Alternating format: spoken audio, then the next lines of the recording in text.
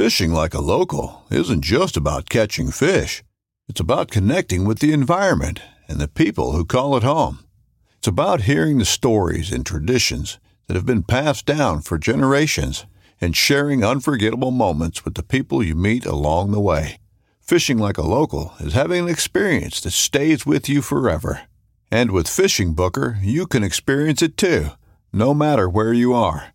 Discover your next adventure on Fishing Booker. This upcoming concert season will be all about the boots, and Tecovas is your stop for the best in Western style. Tecovas has seasonal and limited edition offerings this spring and summer, including men's and women's boots, apparel, hats, bags, and more. All Tecovas boots are made by hand in a time-honored tradition with timeless styles that are always on trend. And Tecovas has first wear comfort with little to no break-in period. It's hard to find this level of comfort paired with this level of style. Stop by your local Tecovas store, have a complimentary drink or two, that's WCB style, and shop new styles. The smell of fresh leather and friendly staff are at your service. Many stores even have leather custom branding to make your boots truly personalized. And with regular live music and events, there's no in-store experience like it.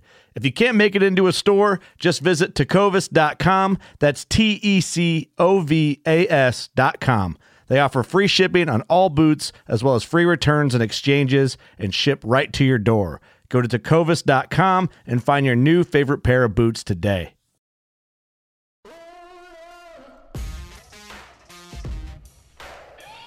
Okay, guys, welcome to another episode of the Focus Hunting Podcast. It's been a while. It's been, almost a month since got an episode out to you guys. The Focus Hunting Podcast is part of the Waypoint Outdoor Collective. For more on the Waypoint Outdoor, make sure you head on over to waypointtv.com. On this episode, I'm joined by Mitchell Payment, host of Moment of Truth. Mitchell is probably the youngest dude you're going to find out there with his own TV show. Hunting TV show anyway. Mitch and I talk about a lot of great stuff, including how he got onto television. We talk about his pursuit of a amazing white-tailed deer, Lucky, and we talk a bit about archery, black bear hunting, and what it takes to get on TV for those young and inspiring hunters who want to be the next Mitchell Payment. This episode is brought to you by Vortex Optics, the best in optics.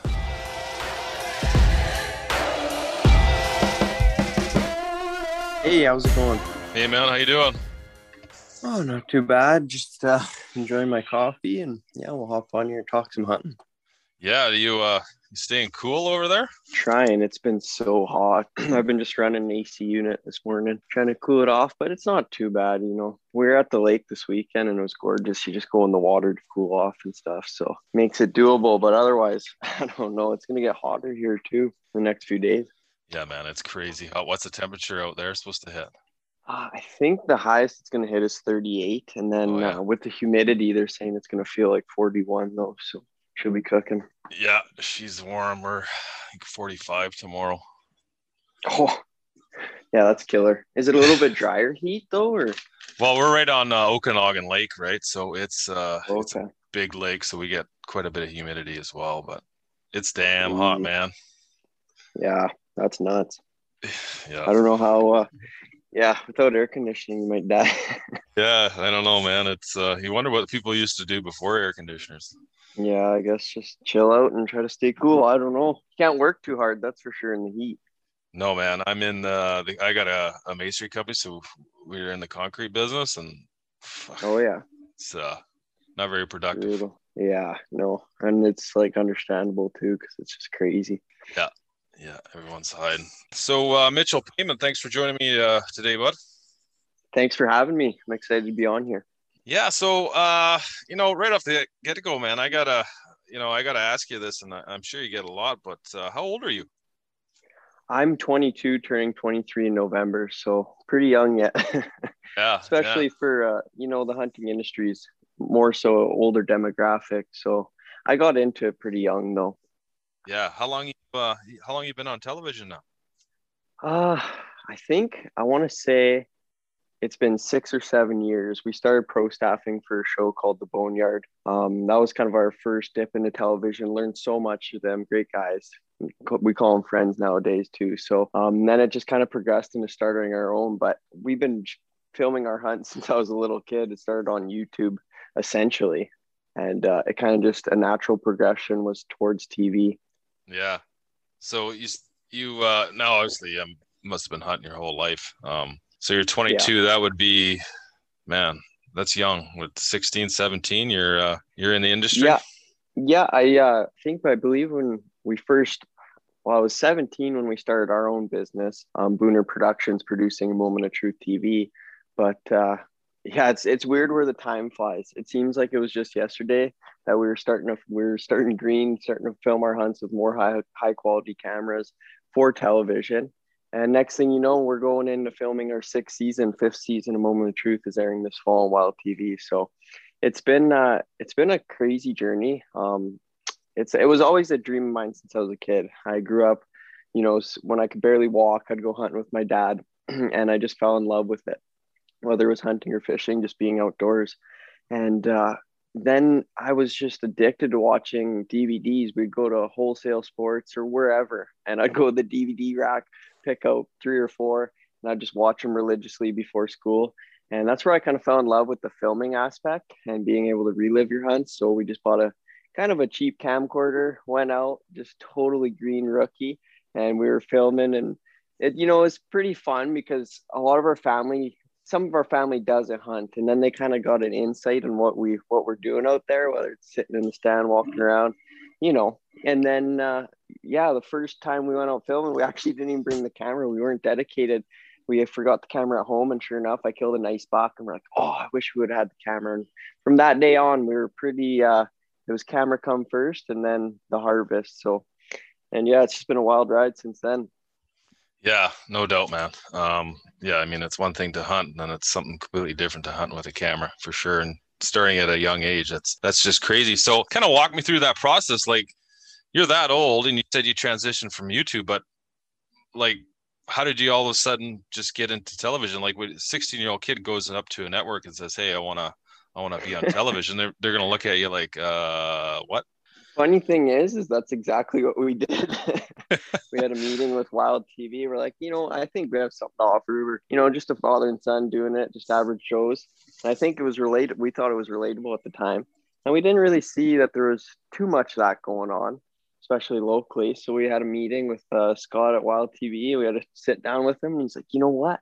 There's one show that actually you might blend well with, and gave us our contact info. We met with them, and yeah, it kind of hit it off from there. We started our first year. We actually captured some pretty good footage, and Calvin and Jason aired it on their show. And yeah, it was kind of a natural progression from there because we were there. We filmed we aired one season with them, and then filmed another. And they were kind of they're starting to phase out and go to like almost social media kind of thing to promote their companies. And so they recommended that we should start our own. And, we learned so much through them. We kind of learned the ropes. And when we started off, we knew what we were in for, put it that way. And then, because it's really not easy. It's a really tough industry. But anything good's got to start somewhere, and it takes time. And we're learning that year by year. So yeah, that's kind of how we got into TV. YouTube's great too. It's a great starting platform, but we just wanted to reach more people at the end of the day. And it was a dream of mine. So you only live once, you may as well pursue it, right? Yeah, no doubt, man. That's awesome. So were you still in high school when all this was going down? Yeah, like when we started filming for the Boneyard, I think I was just starting high school, and then we started our production company my graduating year, I believe it was. Oh yeah, wow. So what was that like? So being in high school and all of a sudden being on TV? Yeah, my generation, there wasn't a lot of kids in my school that hunt, but yeah, there's a few kids that have actually watched the show, and it was cool to talk to them about it and stuff. But it wasn't too crazy. It was just it was kind of norm for me because that's all I kind of knew growing up, just making videos, and then you don't really think about it that way. You just the way I look at it is I just like sharing my hunts personally, and if someone can get joy or enjoy it, that's all the validation I need, and I'd be happy with that. Yeah, that's cool, bud. So you said now Well, I know because I've watched the show and I've seen what you've been up to for a while now, and I know that you spend a lot of time hunting with your dad. So is it still just the two of you guys? My girlfriend, we been dating for 3 years, and she never used to hunt before then. And we went out a few times the first year. We got a deer, and I could kind of see the spark in her eyes that she enjoyed being out there. And I mean, how cool is it to get up close to an animal, harvest it, and then eat it, right? So she kind of started getting interested in it. And the first year we went out and we did some bow hunting to start. We came so close to her target whitetail, and we went spot and stalk mule deer hunting in the prairies. And I think since that trip, she's been pretty hooked because there's nothing like hunting Alberta's prairies. I mean, it's beautiful country. We went down there, seen lots of game, had an amazing waterfowl shoot, and followed it up the next morning with her first big game kill. She arrowed a nice mule deer, and that was featured in season 5 there on, or season 4 on Moment of Truth TV. So I think ever since then she's kind of been hooked, and we've been going out each year. Last year she had a good year, had some close encounters with the bow, and then ended up just harvesting a nice whitetail buck with a rifle along with some waterfowl hunts. So she's kind of been in a few episodes for sure. And then her dad started hunting as well, and we've been going out, and he'll be in a few episodes this season too. So we've been kind of doing friends and family. I mean, it's just dad and I for the most part, because we're that's what we're dedicated towards. But we've been taking family and friends out a bit more too, and filming that hunt, because it's just it's nice to get out with them and capture their hunts on film too. Yeah, and especially if people are new to hunting, it's Yeah, it's so cool when you get to experience somebody's first their first hunt, because I mean you hunt for a while and you love it, and it's great, but you can never encapsulate that first hunt, that absolutely. your first hunt, your first kill, your first deer, stuff like that. Yeah, Oh, that's the awesome. emotions and the face expressions are just priceless. Yeah. It's like, you live that once, but I mean, that just never goes away. I'm almost excited as when I harvest a deer now than I did when I harvested Yeah. my first one. So that's why I love it so much. When your heart's pounding and you're nervous and you got to make the shot, it's all part of it. I think if that went away, it definitely wouldn't be as fun for me personally. Yeah, no doubt. Yeah, that's awesome, man. Yeah, there's something cool. I hunted in Alberta last September. We were chasing antelope there. I had a buddy out there, so I got to Oh go and yeah. hunt with him. So it was pretty fun. But I'm a muley freak. I love mule deer, and man, I think I spent more time glassing mule deer than I did looking for antelope. But it was a Yeah. lot of fun. I would say Alberta, it's not quite Saskatchewan level, but man, we got some big mule deer. It's I think it's just a bit more there's more population, a little more hunting pressure. Probably similar genetics, because man, there's some big deer out there. It's I'm still I'm gunning for that 200-inch mark. It's like a freaking long lost dream, but we'll see. Maybe one of these years I'll be able to get it done and arrow one. But I think my biggest mule deer to date's 192, so he's pretty close. Beautiful deer. Yeah, that But is a beauty. they're out there. Just got to get Yeah. lucky. Yeah, no. Yeah, I was gonna ask you about that deer. Maybe we'll get into that a little later. Your lucky deer. I was watching him. Yeah. Oh, the big whitetail. Or sorry, oh yeah, whitetail. Sorry, yeah. But Yeah, we'll get into that that guy later. was. Yeah, there's quite the story behind that guy, but it Yeah, didn't end up the way I wanted it to. no, but it's cool to watch, and quite the story for sure. But maybe before Oh, we get into absolutely. that, I just wanted to talk a bit about obviously you've been on TV for a long time, and you've been hunting for even longer than that, and you have had lots of success. So I just wanted to kind of go through some of the things that you can maybe attribute your success to, whether it's has a lot to do with just mentorship, preseason scouting, that sort of thing. What would be some of the the three key factors on what you would attribute your success to? That's a really good question. Um, from what I've experienced and what I've seen in others, a big contributing factor to your success is the area you hunt. You're only as good as the area you hunt. Dad and I take real good pride on trying to find good spots to hunt, and that can be next to impossible. But we spend every year. We're always searching for a new spot to hunt. There's a lot of spots, especially like in the area we hunt. There's a lot of hunting pressure. A lot of spots are either spoken for or no hunting. So big thing is just searching, you got to maybe knock on a lot of doors, but it's going to be worth it once you get that one or two good properties.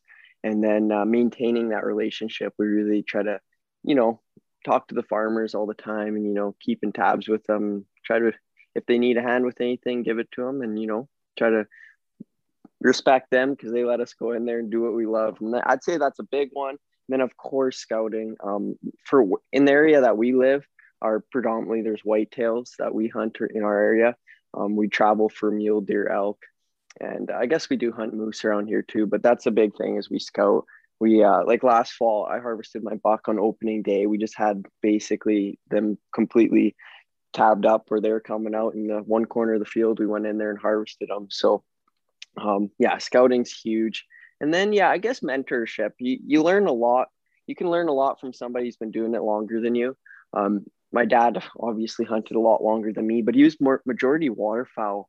And he obviously deer hunted before, but he more so got into big game because I was just obsessed with big game. I do love waterfowl, but there's just something about chasing deer and bigger animals with the stick and string that I was just obsessed with. So we've learned a lot over the years. And another thing too is like going back to that Lucky story. We hunted that deer. It was what I consider a world-class deer with amazing genetics. As a 3.5 or 4.5-year-old, he was already in the 170-inch range. And then he grew up to be almost a 200-inch, pushing typical. So we hunted that deer for 3 or 4 years, learned so much while hunting him. At the end of the story, we didn't end up harvesting him. We had so many close encounters, but I learned more on how to target, get into like his bedroom and how to hunt him essentially, when to put pressure on, when not to put pressure on. It was just, it's something that I'll never forget, hunting that deer. I'd love to have him on my wall, but I have all the memories and pictures and video of him that will live on forever with me. So yeah, it was pretty cool. And that's where I learned a lot. Basically experience, and then maybe the property that you hunt, and obviously scouting. I'd say those are probably some of the big attributes to being successful out in the field. Yeah, experience is one thing. I mean, you can read all the books and all the articles and watch all the YouTube videos, but until you actually go out and, learn where to step and what to watch for in terms of wind and all that other stuff, there's so many variables going on that, yeah, experience is and you can have all the experience in the world and you just keep learning every time you're out there. There's always something new to learn, and I'm surprised all the time. And I always, try to remember how it went wrong, because you don't really, when it goes right, it just goes right. But it's when it goes wrong is when you learn the most. Oh yeah, man. I'm constantly getting schooled out there. Constantly. Yeah, they're pretty wise, them deer. It's crazy. It doesn't matter though, deer, so bear, elk, anything. Yeah. Man, you figure, you got to figure it out, and then nope, teach me another lesson. Yeah, no, absolutely. So how long were you guys watching that deer Lucky? It was right when we started getting into bow hunting. We'd always see deer out in this field, and we're like, we're probably not going to get permission. It's got to be sanctuary. And we went in there and had a great conversation with the landowner, and sure enough, he let us go in there. And I don't think this property had ever really been hunted like in 20, 30 years. And there's quite a few deer in there and some nice ones. And it was honestly a dream come true. If I had to pick any other property to hunt for just kind of starting out bow hunting, that would be the one. Just the way it was set up, it was almost like clockwork what these deer would do. And it was just a blessing in disguise. We had no clue when we got permission there. And that's where I harvested. After my first buck, I harvested on a different piece. But after that, I think I harvested 4 or 5 respectable bucks in there after that. And it was just absolutely amazing. And while we were in there, sure enough, there ended up being just an absolute monarch. And this was him. And we named him Lucky because the first year we were sitting in the stand, there was just it was almost like a cattle trail through the grain field. There was a draw. They'd go through a grain field, through a slough bed, and then to the alfalfa to feed. And they were always bedding in the same bush. It was almost weird. But we had set up a double tree stand. And the first night we ever sat there, or actually, I guess the first night we ever sat in that double tree stand, I harvested a 150 class 4x4, just an absolute gorgeous buck. I couldn't believe my eyes. And there was deer everywhere. I'm like, wow. I almost thought it was easy then, looking back on it, because it came pretty easy to us at the start because the property was just so good. And then the following year, we're like, well, we got to scout in the summertime, and we'd go out there with the binos, get up on a hill, get eaten by mosquitoes, and watch over the alfalfa field. And sure enough, there was just he stood out from the rest. He was absolutely massive, got good mass, lots of tines. And at the time, I didn't totally know how to age deer that well because I was pretty new at it. And I knew he was fairly mature, probably 4.5. I would have arrowed him definitely 170 some inch deer and I was like 13 at the time. I'm like, yeah, he'd get her, or 14. But then we set up in the stand first night, and a beautiful buck actually 3 bucks came by, but the third one was a good deer. He's probably 140-inch deer. And I'm like, I got to pass him. And at that age, my dad's looking at me like I was crazy. He's like, what? Because I don't even know if he had a buck that big at the time. He did, but with a bow and not up close and personal. And then the next year, sure enough, was just the giant. And the way he came through kind of the same trail, but like 10 yards further out. And there was we should have trimmed the lanes a little more because he was just behind some leaves. And I tried to get down on my knees to get the shot, and he just eluded us. Like, he was literally 25 yards away, and I was just devastated. I got to watch him walk across the whole field. And then there was a deer in there. He's a huge 9-point, and he came right after. And I was like, I gotta take him. And I crushed him, and he went about 60 yards and went down. And it was weird. As we were hunting this giant deer, we were able to harvest some really nice bucks while doing so. And I mean, if we would have held out, we probably could have got him. But at the time, it was really hard to pass 160 plus inch deer. Definitely. And then the next year, he blew up summertime watching him. And I was just so obsessed. I wanted him so bad. You're watching this giant deer, and you're so close to getting him, and you know where he's living. And once again, he was just cat and mouse. We'd be sitting on the one side of the field. He'd come out below or stand on the other side. And that didn't get him that year. End up harvesting a 177-inch drop tine buck that year in the same spot. Like, it was crazy. I don't know, that area isn't the same like it was back then, just because the influx in bow hunters, I think, and with a couple harsh winters. But yeah, and then we just kept hunting him the following 2 years, came really close to him and never got it done. And then he disappeared for the last 3 years, which I was so devastated when he didn't show up the following year. But it was a pretty cool story because the following year when he didn't show up, I believe it was one of his offspring was finally growing up because he had very similar characteristics.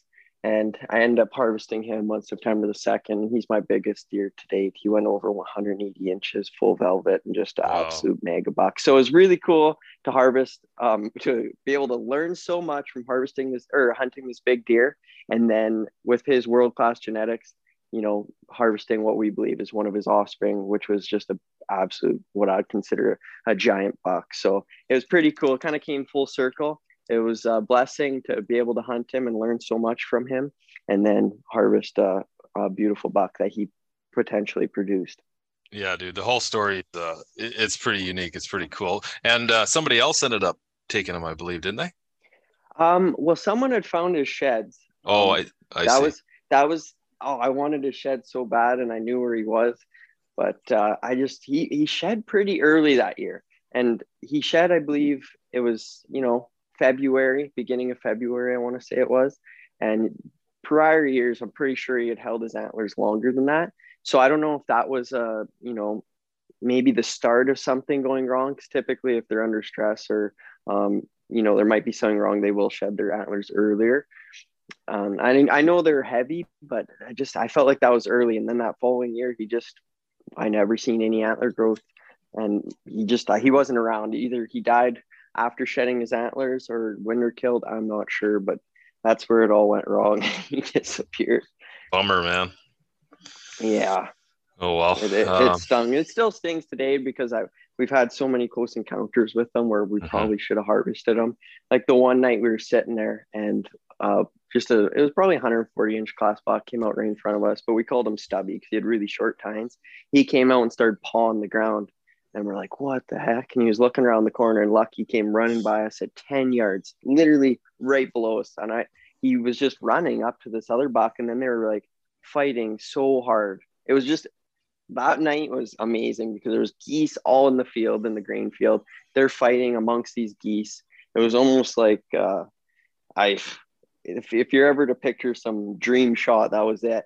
And when they broke, he never presented a shot, and he was right there. He was right where we wanted him to be, and it just didn't work out. But yeah, it was definitely a few experiences I'll never forget hunting that deer. Yeah, it's tough not to force a shot in a situation like that when you want it so bad. So absolutely, it yeah. Goes good on you for not shooting when maybe I you could have. Would hate to wound a magnificent animal like that. Yeah, well, no doubt. When it comes time, you want to make sure you can get a good arrow in them. Yeah. Well, anyway, that's a cool story, and live to hunt another day, I guess, eh? Yep, absolutely. Yeah, I took more from that, not getting him and hunting him, than that I'll be able to use in the future for sure. Just all the experiences and learning lessons. So. Yeah, definitely. But that's for whitetails. Like there's with any kind of big game hunting, there's things you learn, like for elk, for instance. Like my dad never hunted elk, and we just kind of got into it. And it took us 4 years to harvest one. I finally harvested one last year. That'll be showcased in this season, Nice. A Moment of Truth. And it's just such a cool story because it kind of shows from totally green to end up harvesting one from start to finish. It was a 4-year quest. So there's that was whitetails, and then elk. There's totally different things you got to learn to be able to, have success. Yeah, nothing. It's tough to beat your first elk, man. It's else. Such a neat animal, especially on the grill. yeah, that's true. I don't know. Those antelope are pretty good too. I gotta admit, I love them. The taste of them antelope. I was surprised too. My dad harvested their one 2 years ago. He finally got his draw, and man, it was so good eating because when they're all rutted up, their glands definitely don't smell the best. And I was like, ooh, he's pretty stinky. But then once we skinned them out and stuff and cooked it fresh, it was unbelievable. All we had was salt, pepper, and some butter. And it was really good. Fun hunt too. Yeah. Yeah, man. I always thought those things were part of the goat family, but turns out they're not. Yeah, I've never had the pleasure to go in the mountains and hunt mountain goat, but that's definitely on the bucket list to hopefully be able to pursue one day. I've yet to do a mountain hunt. And it's definitely, you got to know what you're doing. If I feel like it's not like you just go up there and give her. You got to be prepared.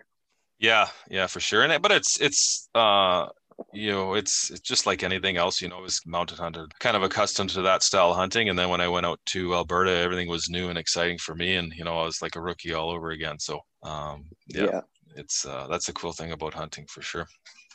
Oh yeah, there's always things to do to keep you interested, occupied, and just here in Alberta with the general tags that we can get, whether I can grab my moose, my elk, my whitetail mule deer, and then primitive weapon season whitetail. So that alone keeps us real busy because there's just, for the most part, Dad and myself, and to produce 10 or more episodes, it's you start out the season, it's like I feel a bit of weight on my back. I'm like, okay, all this preparation, we got to produce and get some footage. And as you start harvesting each animal, that weight just turns into pure joy. And and then once the season's over and you get to rewatch it all, then I'm excited to produce the episodes and get them out to share to our viewers. Yeah, it must go fast, eh? Fly by. Once season? Yeah. Yeah, typically we hunt almost every day, so it gets a little grueling. Right. Especially if it's like last year, we just struggled with moose. We had some close encounters, and after a month of hunting them, it's like, cool, you get pretty drained. But I wouldn't trade it for anything in the world, right? I'd do that if it wasn't what I was doing for my work. So yeah, how long does it take for that pressure to set in? Where you're like, man, we're doing a moose episode. We got to get it. You know what I mean? Like we got to see a moose here. We got to get a moose. All that pressure is basically before season. I try not to think about it because we hunt a lot. When you put the time in, eventually you get rewarded with an opportunity. That's what I found anyways. If you can put in the time, eventually a deer or something will walk in front of you. Because that's a big thing, is having patience. So I just try to stay real patient with it. Usually whitetails, we scout them so much, and we've been able to build up quite a few good spots that if we put in the time, it's just that we'll probably harvest one. Mule deer, we've been we usually start off whitetail, mule deer, elk, and then obviously moose at the end of September. We kind of have a flow. I mean, we've kind of learned how to do it over the years and where to put our time in. And it's worked out, luckily enough. I mean, I feel super blessed to have the hunting seasons we've had because, you know, it is hunting. You never know what could happen. And I'm sure one of these years it's going to be like, holy smokes, we keep getting skunked hunt after hunt. But you just got to stay persistent, and it seems to work out. Yeah. So how much does your preseason scouting play into all this? Like, you know, right now, I mean, you know, we're going into Canada Day coming up here. We got a couple months of, you know, no hunting. How much, you know, how hard are you working it with your preseason scouting?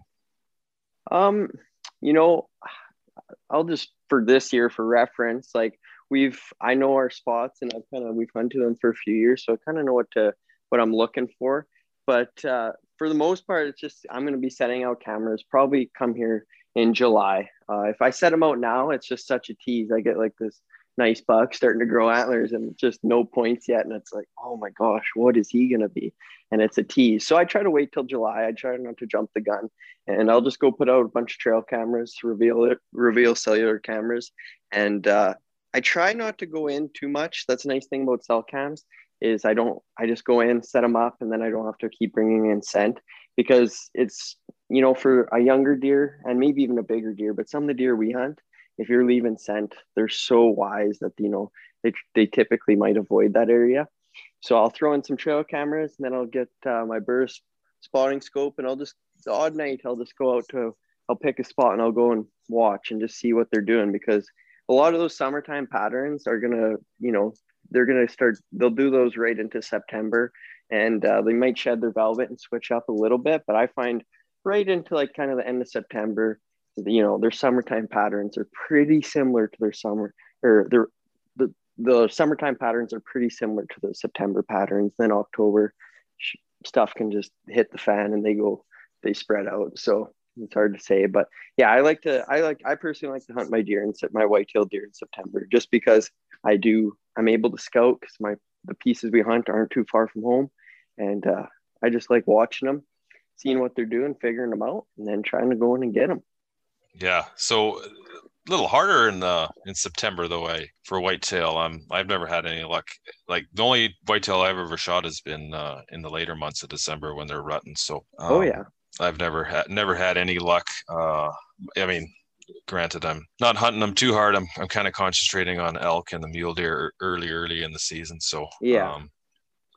I don't know if it's harder, but it's definitely longer days. So sometimes I find that they'll come out a bit earlier because it's such a long day. As soon as it starts to cool off, they'll come out. But yeah, typically if you're just sitting there in September, it can be tough. Like come November when they rut here, you can almost sit anywhere and have a buck come by. You know, they're pretty random. And it's definitely a good time to be out in the field sitting there. Like if I had to pick one time to sit, it would be the rut, of course.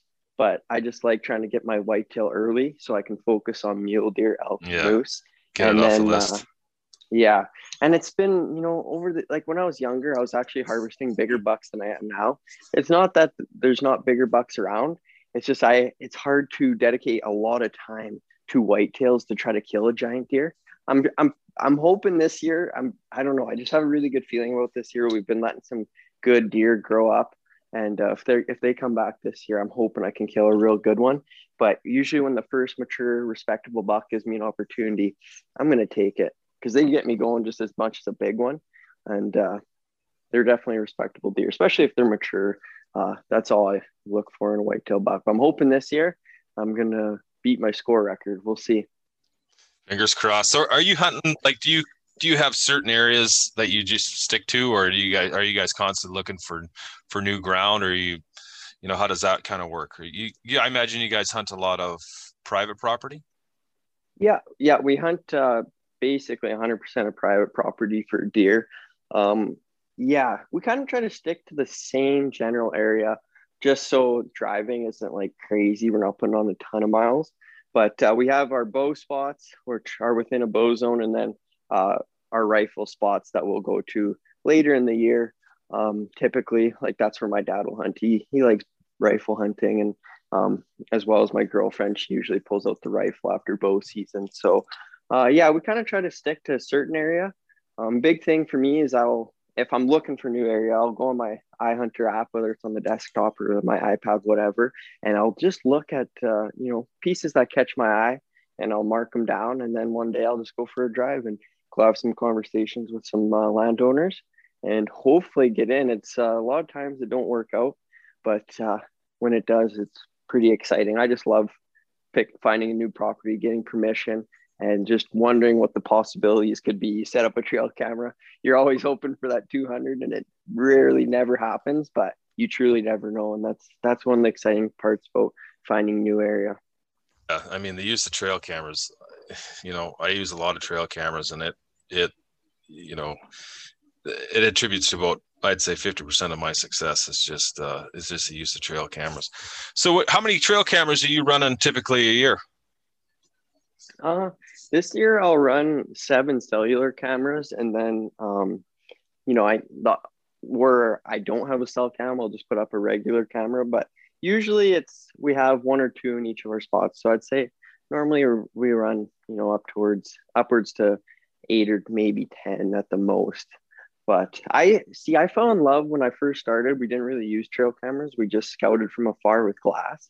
And I really fell in love with that. And trail cameras have been so, they make your life a lot easier because you set them up and you don't have to go out there and get eaten alive by mosquitoes and stuff. And it's just 24/7 surveillance. But I still think looking through glass, if you can, in a certain spot is important, because that trail camera, it only shows you what walks in front of it. A lot of times I've seen big deer avoid trail cameras, and I've also had a trail camera up in the spot and never got a buck on camera, but yet I go and sit there and I watch him come out and do a certain thing. So there's definitely a use for both, but yeah, trail cameras are just crazy, especially with cellular cameras. And I believe in BC, you're not allowed to use cellular cameras. Yeah, we're not allowed to use them during specific times of the year, but during the preseason, right now you could use them. The trouble is cell service. We don't have a lot of cell service. We got a lot of mountains and stuff, so cell service isn't the best. I have one of those, but I don't have it set up through a cell phone. It's just got to walk in and check your cameras. I try not to do it too much. Sure.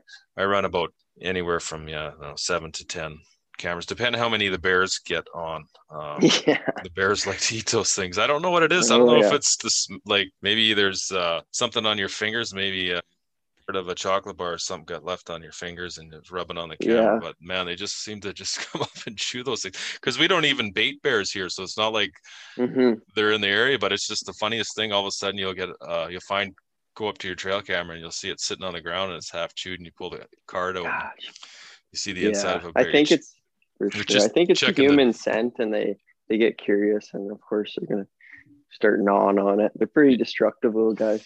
Yeah, and they're curious buggers as all hell too. So yeah, I know at the bear bait especially, if it starts running low and they get bored, say goodbye to your trail camera if you don't have it in a lock box or screws on the antenna, because they get bored and curious, and then they go over and they start chewing it. Like I've been putting a Tacticam down at the camera, or at the bear bait, sorry, just for another angle with the remote. And every time I set it up, I try to pile sticks on it or like moss, but they always go up to it and they get in their mouth and they just start chewing it right away. And I hear the crunching. I'm like, no, there goes my camera. But they're definitely curious critters. Yeah, I've had bears pulled up that box off a tree. Oh, really? Yeah, that'd be bad. Just chewed on it. Finally, he popped it off there, bugger. But they get expensive. Those bears are expensive. Oh, 100%. Especially with gas and driving up and baiting. And here in Alberta, she gets pretty pricey. Yeah, no doubt. That's one thing I've always wondered is the bait process of these bears. Like, what's it cost to run a bait, and like how often do you have to rebait it? It really depends on the bait, I guess, because for us, we keep our costs down a lot. Like essentially it's just gas we have a good connection with a bakery. We get a lot of bread, and then we just buy like a 500-pound tote of oats, and that usually lasts us bear season. So it's pretty like it's pretty cost effective for us. It's just the most is gas money driving there rebating, because if you have a good bait going, like we have 2 barrels at our bait, they can eat that in 3 days. It's like, holy smokes. So next year we'll probably put a 3rd barrel and be able to go once a week. But it's so important to keep it stocked up. So you're basically driving once a week, whatever gas that is. And then if you are buying a lot of your bait, that'll add up too. But for us, we keep it pretty low cost. But I do know guys that there'll be like, say, 3 guys running a few baits, and they all chip in like a couple grand and have an unbelievable bear season. Yeah, that's cool. Which would still be cheaper than booking through an outfitter, but it is a lot of work for sure. Yeah. Did you get out this spring and have any luck with a bear? Yeah, we had a pretty. It was the bear we can save the goods for the show coming up. I imagine it's going to be on TV. Yeah, we'll actually have 2 bear episodes this year because cool. It started out we went out, baited bears. I was so excited. We found a new great spot, and unfortunately we had a few G bears come rolling through and just devastate our bait sites, wreck all the barrels and stuff. So that was pretty devastating. We had to pick up shop and leave that area and go to a brand new area. So it kind of threw us for a huge loop. Thankfully, we had some good friends offer us to hunt their bait sites. So we started baiting a bait site with a father and son as well. They had just set up that year. They harvested 1 bear on already, and they were kind of slowing down, and they're almost done with it for the year. So we started baiting it with them, and there was a beautiful cinnamon in there and a big black. And I hunted the big black for probably 10 or a dozen nights. It didn't work out. And then the cinnamon came in, and I'd never harvested a color phase. So I took them, and I was so thrilled with it, and was going to make a beautiful trophy for the trophy room. And then my girlfriend harvested a beautiful bear, and his dad and partner, his police partner, harvested bears as well. So it's going to be bear mania. It's going to be a lot of bear kills in our new season. So I'm excited. I'm looking forward to putting it together. Yeah, man, I'm looking forward to watching it. That's cool. Yeah, nothing beats a nice big color phase bear. Oh yeah. No, they're cool to watch. I just like watching them personally. You go in there and you see all their just their attitudes and their characteristics between bear to bear. It's really cool. I enjoy it a lot. Yeah, and it breaks up the time between fall to fall. You get to do some spring hunting. Yeah, it's. Man, I love chasing the spring black bears. We unfortunately we don't get to bait them here, so we gotta hone our calling skills, and we're not allowed to use electronic calls either. So really? Wow. Yeah. So you got. How do they come into the call? Do they come barreling in, or do they come in slow? I've had them come running in hard, which gets your heart pumping pretty good, because you start hearing the bush crash and you start hearing these footsteps, and you don't know if it's a grizzly or if it's a black bear. So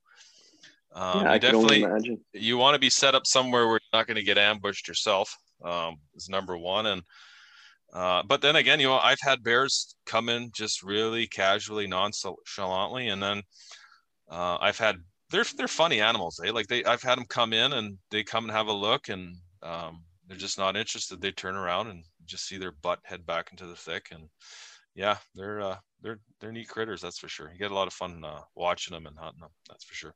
Yeah, absolutely. So now you're a big archery hunter. How long have you been shooting your bow?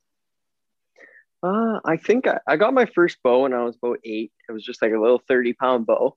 And when I first got it, I was just so into gun hunting that I didn't really give it a good look. And then one day, I don't know, I was just bored. I picked it up, and my dog's stuffed animals were like all throughout the yard. And like there was like little deer, ducks, and whatever, just stuffies that they chew on. And I draw back my bow, let her fly, and I'd smoke in it. It was actually, I don't know, that's kind of how I started. I was just shooting my dog stuffed animals in the yard. And there was something about the arrow flight and hitting it. And I was shooting it instinctively at that time that it just, it was cool. I thought it was really cool. So then I started watching more bow hunting videos, went out, bought my first real compound bow with sights and rests and stuff. And I practiced so much with it and shot it a lot. And I was really obsessed with just everything about it. I just really love shooting a bow, watching that arrow fly and hit the target. It's pretty cool. So I just naturally wanted to start shooting stuff with it. So I started off with rabbits and small game. And then I turned 12, and one of the farmers that we had waterfowl hunted on, he was like, "Oh, I was cutting hay, and I was seeing these deer come out of the slough bed." And I'm like, "Oh, okay." And my dad and I, we went and kind of scouted it out, set up a ground blind. First night ever in the ground blind. We're sitting there, most gorgeous night, geese flying over, just everything I love about being outside. And my dad's like, "Here comes some antler tips." I'm like, "No way," because I thought for sure this wasn't going to work because we were just on the edge of a slough bed. And I mean, there's a few trails, but we'd only watched it the one night and we didn't see anything come out. We just set up strictly on the trails that we had seen. And there was antler tips coming. I'm like, oh my gosh, my heart's just pounding. We're in a little doghouse ground blind. And these deer end up coming. The big one was at 40. He was probably 130, 140 class inch buck. But for me, I was just like, that's a giant at the time. I was 12 years old. And he kind of skirted. And I did have a 40-yard pin. Didn't feel comfortable taking that shot because I was just absolutely jacked. And then the smaller of the two, he came in. He was 20 yards, and we're tucked in this little blind. It's more so for a one-man rifle hunting, not to draw a bow back in because we didn't have the right ground blind at the time. So I'm trying pulling him. So I was pulling 42 pounds, 12-year-old. I wasn't the biggest guy in the world. So I was drawing it back. I finally got it back. I put my pins on him, shot, and it was just the lighted knock. And it was kind of getting to dusk.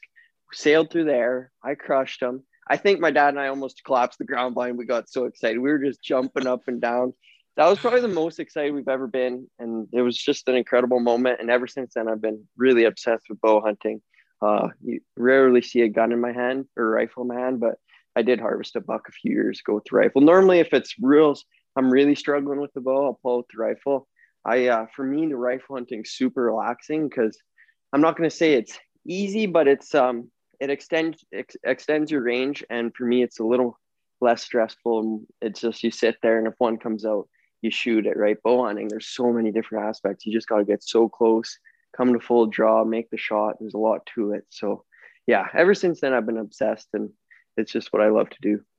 Yeah, there's something about that first animal you harvest with the bow. It's just, man, it blows you away for the first time. I mean, it's exciting with your rifle, with the first time with your rifle, but with a bow, you got to get so close and be so, it's just so interacted with that animal that it's just, yeah, man, it's pretty special. Totally different game. Yeah, and it's nice because it extends your season too. You can get out in the bush hunting earlier. So yeah, for us, it's a little later. We got a pretty liberal rifle season here. Ours is damn near 3 months for whitetails for rifle. So, but it does give us 20 extra days in the winter time there to chase whitetails. But I'm the same way, man. As soon as I start getting really frustrated, I'm packing up my rifle, and so that's cool. So that's a nice thing for when I bow hunt whitetails. It's typically in a bow only zone, so it keeps you going with the bow. Because it'd be tough to pull out the bow during rifle season. It's because for me, it's just the thought of our absolute giant coming out at like 80 plus yards out of bow range. And then, you can't make the shot with a bow. And if you had a rifle, he'd be dead. I couldn't handle a giant walking out in rifle range, but not in bow range. So that's what I actually really love about bow hunting in a bow only zone, is because it just keeps you going with the bow, motivated to get it done, and I just love that. Yeah, probably a lot less hunter stress or pressure too during the bow season, I imagine. Yeah, it's actually, I think it's worse. Oh, really? Oh, yeah. Well, that's surprising. So. Yeah, when we go out into like our rifle area, there's definitely less hunting pressure than the bow zone that we hunt. It's every bush there's a tree stand in, someone's hunting if you're able to. So the deer are pretty witty, but they can grow big because they're not getting, you got to get up tight and close to them. But yeah, there's bow hunting's become so popular over the years.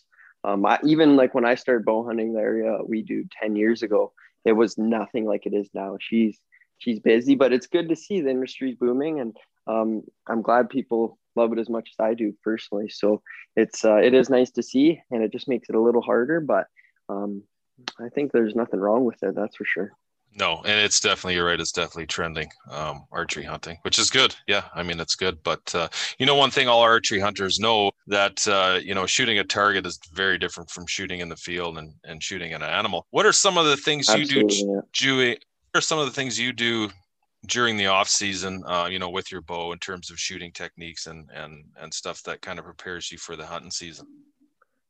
I credit a lot of my bow hunting success to being proficient with my bow because, you put in all this work, you put in all this work to get the opportunity.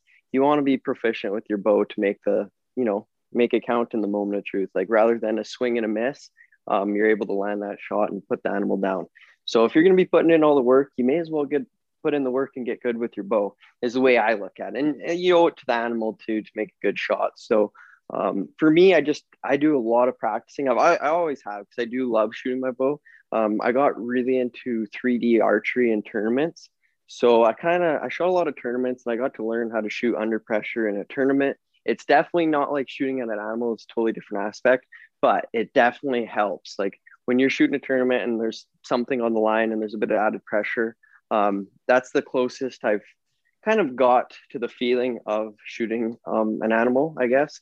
Because shooting in the backyard, I've even shot with guys where they're just putting her in there at 80 yards and then they think they can go hunt at 80 yards. And I mean, maybe, but when it comes time and your heart's pounding and the animal's standing there and there's so many different variables like him being able to take a step, this and that, it's just not the same. But throughout the summer, I do a lot of shooting. I actually have a membership at a local 3D archery range. They have 3 loops and I'll just go with, whoever and shoot a few loops, shoot 3D targets. And I think that helps you keep you in zoned and being able to, stay proficient. So that's what I do. I like to practice longer distances too, because when you're shooting 80 and then you move back into 40, it really, makes it a lot easier. Yeah, that target gets a lot bigger at 40 than it is at 80. That's for sure. No doubt. Yeah, but man, I know the same. I know a lot of guys that are shooting at 80 and they figure they're going to walk into the field and do it. But once you get out there, there's just so much going on. There's wind and just straight up weirdness, and there's a lot going on. Yeah, and for me personally, like I know some people hold their composure really well when there's an animal there. Me, I'm kind of borderline. I get so jacked that my knees are shaking, my arms are shaking. So I want to be able to I want to be proficient with my bow because those added elements definitely make it harder. There's no doubt about it. And, I kind of at times I was like, oh, I wish I didn't get so riled up, but that's all part of it. That's what I love about it. Because I think if that aspect was taken out of it, it wouldn't be as exciting. Because when it all works out, you're jacked, you're shaking, and you're able to put that perfect shot on them. There's just no better feeling. It's really, that's what I live for, is that right there. Yeah, that's awesome, man. I think we all do. But it's been a blast finally catching up with you here, man. I know we kind of chatted a bit there for a while, trying to line something on to get you on the show here. So totally pumped that you could spend a bit of time and join me on the show and make that work. Absolutely. Thanks for having me. I always like talking hunting, so anytime.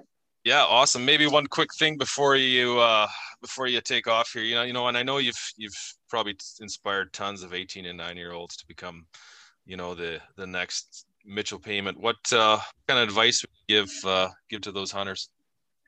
I get messaged quite a bit about that, where to start and how to get into it. And it's definitely, if it's a dream of yours, like I think in our society today, if you have a goal and if you have a dream, you just got to pursue it. There's so many options to make it happen, no matter what it is. So I think especially with the hunting side of things, just start filming your hunts, get into it, and start accumulating footage and be dedicated to it and get good footage. And the sky's the limit. You just got to start somewhere, and anything good takes time. You got to start somewhere, whether it's a YouTube channel, pro staffing for another show, or even just contacting a network and trying to get your own show. I know Wild TV is always looking for new influencers. If you think you can do it, give them a shout. And it's definitely worth a shot. There's no doubt about it if it's a dream of yours. Yeah, you never know until you try it. That's for sure, man. Yeah. No. Okay, man. Where can people find you and follow you and keep tabs on what you're up to? Yeah, absolutely. You can follow me on @MitchellPayment on Instagram. I post a lot of my stories on there, kind of giving an update on my day-to-day life as well as posts. And the same as to Facebook, it's just Mitchell Payments, Moment of Truth TV, as well as the YouTube channel where we post all of our past and prior episodes on there. And we're going to be doing a post a month here on there as well, just whether it's just day to day, whether it's going fishing, doing whatever, practicing, we'll be posting more on there as well. So yeah, you can find us there. And then of course on Wild TV our new season will be premiering this fall at the end of September. And I'm so excited to share it because I think it's definitely I say it every year, it's one of our best seasons yet, but I mean, it's a good season. I'm so excited to share it. So yeah, that means it's getting better. Okay, buddy. Thanks again, and look Absolutely. forward to the new season. Yeah, well, I'll have all your stuff on in the show notes here, so people can just click on it and keep tabs on what you guys are up to. Thanks a lot, man. Right on. Thank you. Thanks for chatting. Take care. Bye-bye.